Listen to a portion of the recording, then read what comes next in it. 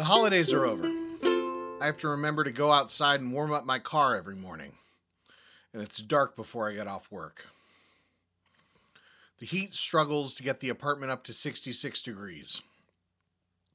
And there's no better time to fire up that old Game Boy, GBA, DS, Switch, or even an emulator and play some Pokemon.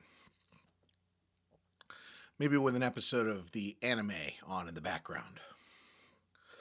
Abomasnow is pretty great. The ice grass typing is interesting, and combining leftovers, leech seed, and ingrain with a Pokemon who already has high hit points makes it super hard to deal with.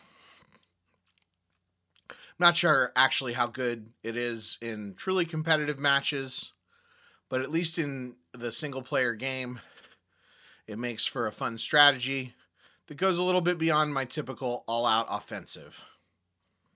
This is the first episode I've done since changing the format of the show to feature a non-Gen 1 Pokemon.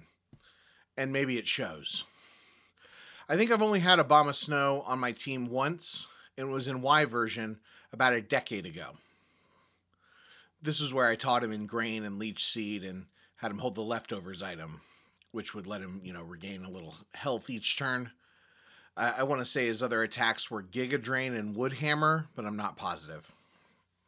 As an aside, Leftovers is one of my favorite items. Mechanically, it's useful with Pokemon like Abomasnow, Venusaur, or Snorlax.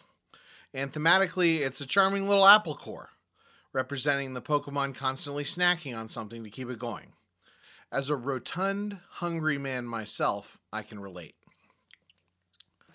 I never watched the Gen 4 anime, so I don't have a ton of nostalgia for it, but I did check out a little Pikachu short called Pikachu's Ice Adventure that featured Abomasnow in an icy land that Pikachu and a bunch of other cute Pokemon friends got sent off to via Wailord's blowhole.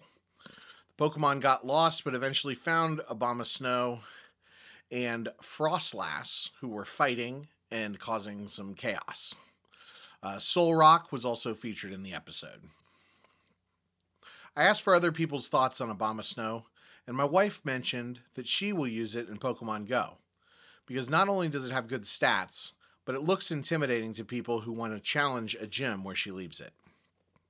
It's so interesting to me how into Pokemon Go my wife is. Since she's only dipped her toe into core games a handful of times, and I bounced off of Pokemon Go a while back. She's not a big walker, but during the pandemic, they made some changes to make it easier to play from home. And when they removed those changes, they increased the number of Pokestops and gyms. So on Community Day, she can do all the achievements she needs to do by walking around the church parking lot next door. Last thing, I'll end the episode. Shout out to longtime listener Rhea Rose, who describes Abomasnow as super huggable, and says she hopes he still grows yummy berries like Snover does. Until next time, don't forget, you are the very best, like no one ever was. Thanks for listening. This podcast is a production of the KendallCast Podcast Network. You can support the show for just $2 a month at patreon.com/KendallCast, or make a direct donation through the PayPal link at kendallcast.ninja. Every little bit helps.